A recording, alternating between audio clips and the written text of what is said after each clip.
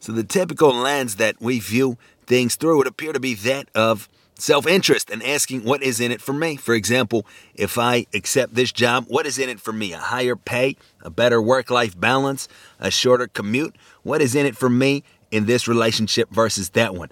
More pride, more self-esteem, more love, more feelings of love and connection. What is in it for me if I pursue this kind of hobby, right? Will it bring me joy? Will it bring me satisfaction?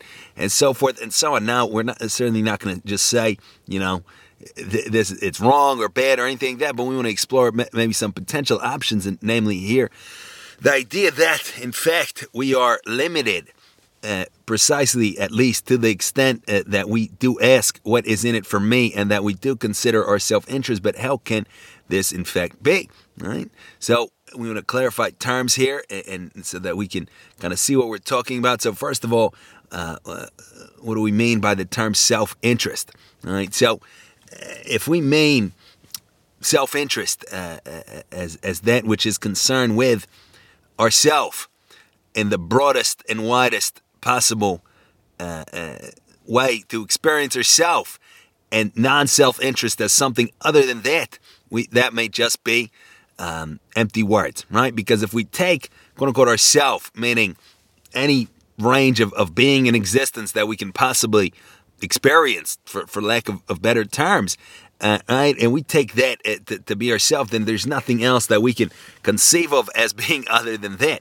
Qualitatively speaking, obviously, there's plenty of things that we can see and that are other than that which things that we can see that are other than the things that we're seeing at the given moment. For example, we may be looking at a wall, but we can also see a cloud if we were to step outside, and we can also see scenes from a different country if we were to get on a plane and travel there in another country. So there's an endless amount of things, for all intents and purposes, that we can see. The world is huge relative to us. There's plenty of things that we can hear and taste and smell and touch.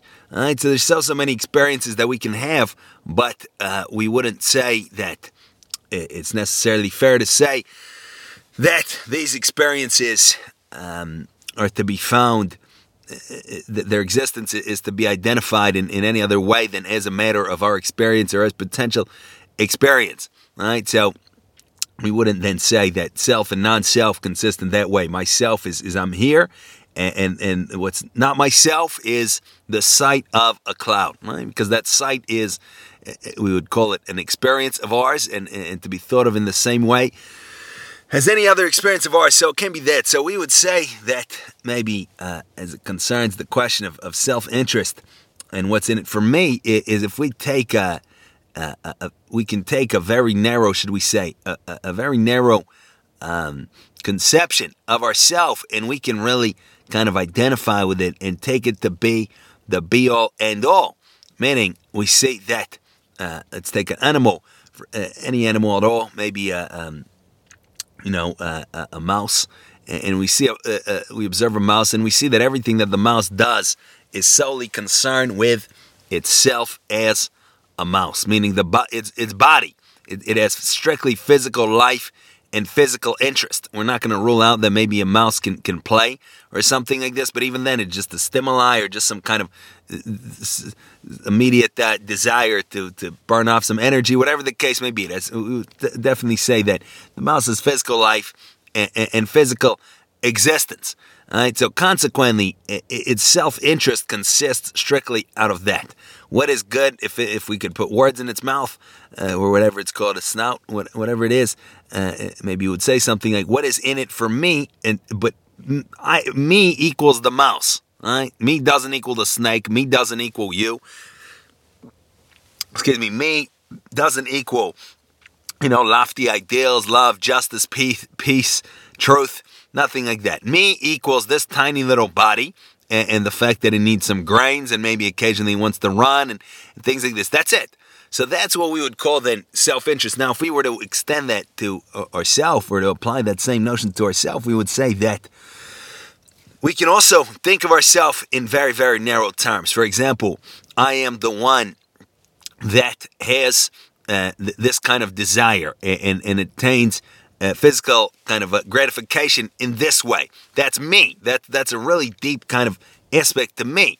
I am the one that can be described by a very particular narrative that requires certain things to be one way versus another way in order for me to feel good about myself as described by that narrative. For example, let's say somebody asks me, who am I? And I say, I am a caring, loving, kind, empathetic, hardworking individual with this age from so-and-so who's the son or daughter of such and such parents and who wears this hat and that hat and likes this and that, right? So I have this narrative, this conception of me, and then obviously things need to go a certain way for me then to feel good about myself, because if I see or I'm presented with evidence that maybe I'm not so caring, I'm not so empathetic, or maybe something that contradicts the interest of somebody who's the son or daughter of this person or is from here and likes this and that, right? So this narrow conception of things,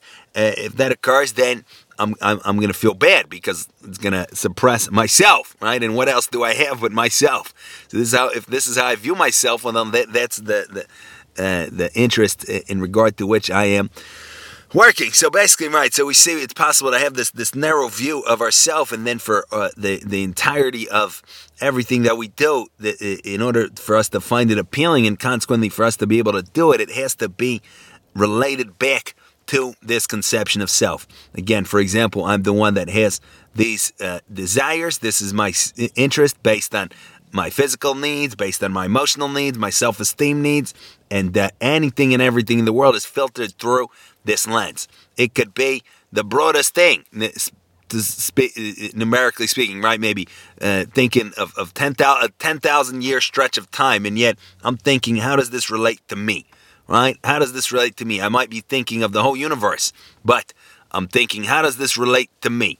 And again, in these narrow terms, I might be thinking of any and all people, every person I encounter. I'm thinking, how does this person relate to me in these narrow terms? Will this person make me feel good or bad? Can they gratify me? Can they offend me or make me feel bad? So forth and so on. So that's what we would call, again, a certain sort of self-interest. And we would say then that it shouldn't come as a surprise that to whatever extent that we have this self-interest and we are asking what is in it for me, that's the extent to which we are limited. Why? Because this self-interest is limited, and this self is limited, right? And as compared to what? That's the next question to ask. But just to understand, it's very limited. So let's say that again, I have the possibility to do something that would benefit a broader sense of self, a broader conception of who I am and what I stand for than I currently have, right? Being the way that I am now, I'm not going to find that appealing. I'm not going to find it to my interest, and consequently, I am limited. I'm limited, right? I'm not unlimited. I'm limited by that. So, for instance, let's say again, I have the opportunity to go and maybe I'm a teacher, right? And I have my class where I'm paid and I have my benefits and I have my career, but then I have the opportunity to go and teach for free in the evening an adult education class. Just totally random example, whatever comes to mind. Now that's an opportunity. That's a set of interest, right? That's somebody, a bunch of minds improving, the quality of humanity potentially going up. At least if the class is taught well, it could go down at least a little bit. And yet, because my conception of me and my interest is I am the one to whose benefit it is to receive, to be paid and to receive these benefits and to and strictly to teach the amount of students that I need in order to receive that, I am now limited. I'm not going to do that because it's not appealing to me. Why would I do that? For what reason? Right? Maybe I have a self-image that I'm a charitable person, but then I'm limited by that self-image. Then it's only what'll lead back to that self-image and something that will not lead to it. right, I'm not going to find interest in. So we see again, I'm limited. Now let's say, so we would say, right, so what's the alternative? The alternative is to broaden our sense of self, to broaden our scope of interest, and then we become less limited. So here the teacher would say, it's as a part of humanity, it's also in my interest if the quality of humanity were to go up, right? Excuse me. If the quality of humanity were to go up, my fate is intrinsically intertwined with that of others, of what I call others, right? I see that, for one thing, even if nothing deeper than that, every little detail of my life it can be logically related to an innumerable amount of other individuals. For example, I really enjoy my nail polish, right? But who made the nail polish, right? How did it get to me? Who made the little can in which it was made? Or the little bottle, if that's how it comes in that form, right? People did, right? They had parents, and they had parents, and somebody fed them, and somebody clothed them, and gave them a home, right? So I like my cell phone. How many people went into my cell phone, right? I like myself. How many innumerable individuals went into myself, into the shape of my nose? Even if I artificially changed it, right, then the surgeon. But even if not, then genetically speaking, so say, right, my body, my mental capacities, my temperament, all these things. This is the however we would describe it, not to say it's so easy as to say the sum or something like that, but it stands in some logical relation to my parents and their parents and their parents, and ultimately to millions, to hundreds of millions, perhaps to billions. We're not going to give a number to mess it up, but whatever it may be, a vast, vast quantity of people, right? Every little, again, detail, my nails, every little thing ultimately relates back to the whole, right? So I have this temporary opportunity to make my contribution as this particular conglomerate of attributes, this particular center of experience. Right? But then I have to contend with the fact that my kind of bodily, at least vain, self-centered life will in fact end. Right? It will end. So consequently, it stands to reason I might want to expand my range of interest to include that which will not end, which will continue.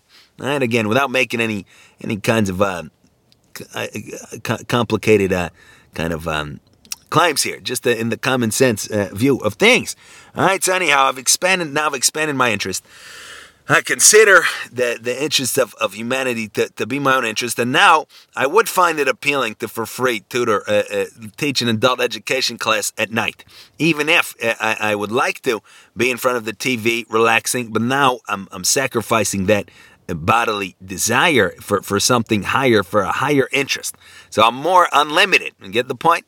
I'm more unlimited. So if we keep going down this path, logically speaking, and we broaden our sense of interest, we will, on the contrary, we might think we're gonna be suckers, we're gonna be pulled into things that are not to our benefit, but that's only if we retain a narrow range of self-interest. Then if accidentally we get pulled into something that doesn't relate back to that narrow sense of self-interest, we're going to feel like a sucker. We're going to feel like we were played and like we totally wasted any and all resources that were involved, time, money, and whatever the case may be. So for example, let's say I retained my very narrow interest, which have to do only with my body and all that kind of stuff, and somehow I agreed to, or I was pulled into teaching a free class. Right now, I somehow maybe I signed a contract, whatever. Now I'm doing it, and I feel like this is a travesty. This is horrible because my self-interest is, if I'm not getting paid for it, to be at home, relaxing, doing what I want, and now I have to go and do something I don't want to do. Right? Maybe because I'm threatened that I would be in trouble. Right? Maybe again I signed a contract or something this by accident. All right, so yeah, it's my self-interest to not get in trouble, but that's it. So I'm there, and I hate it every moment of it. What am I doing here? I don't care about you random 20 adults that are in my evening adult education class. Right? I'm gonna just sit here and or just do some minimal amount of effort, put forth some minimal amount of effort. Excuse me. So that would be the idea.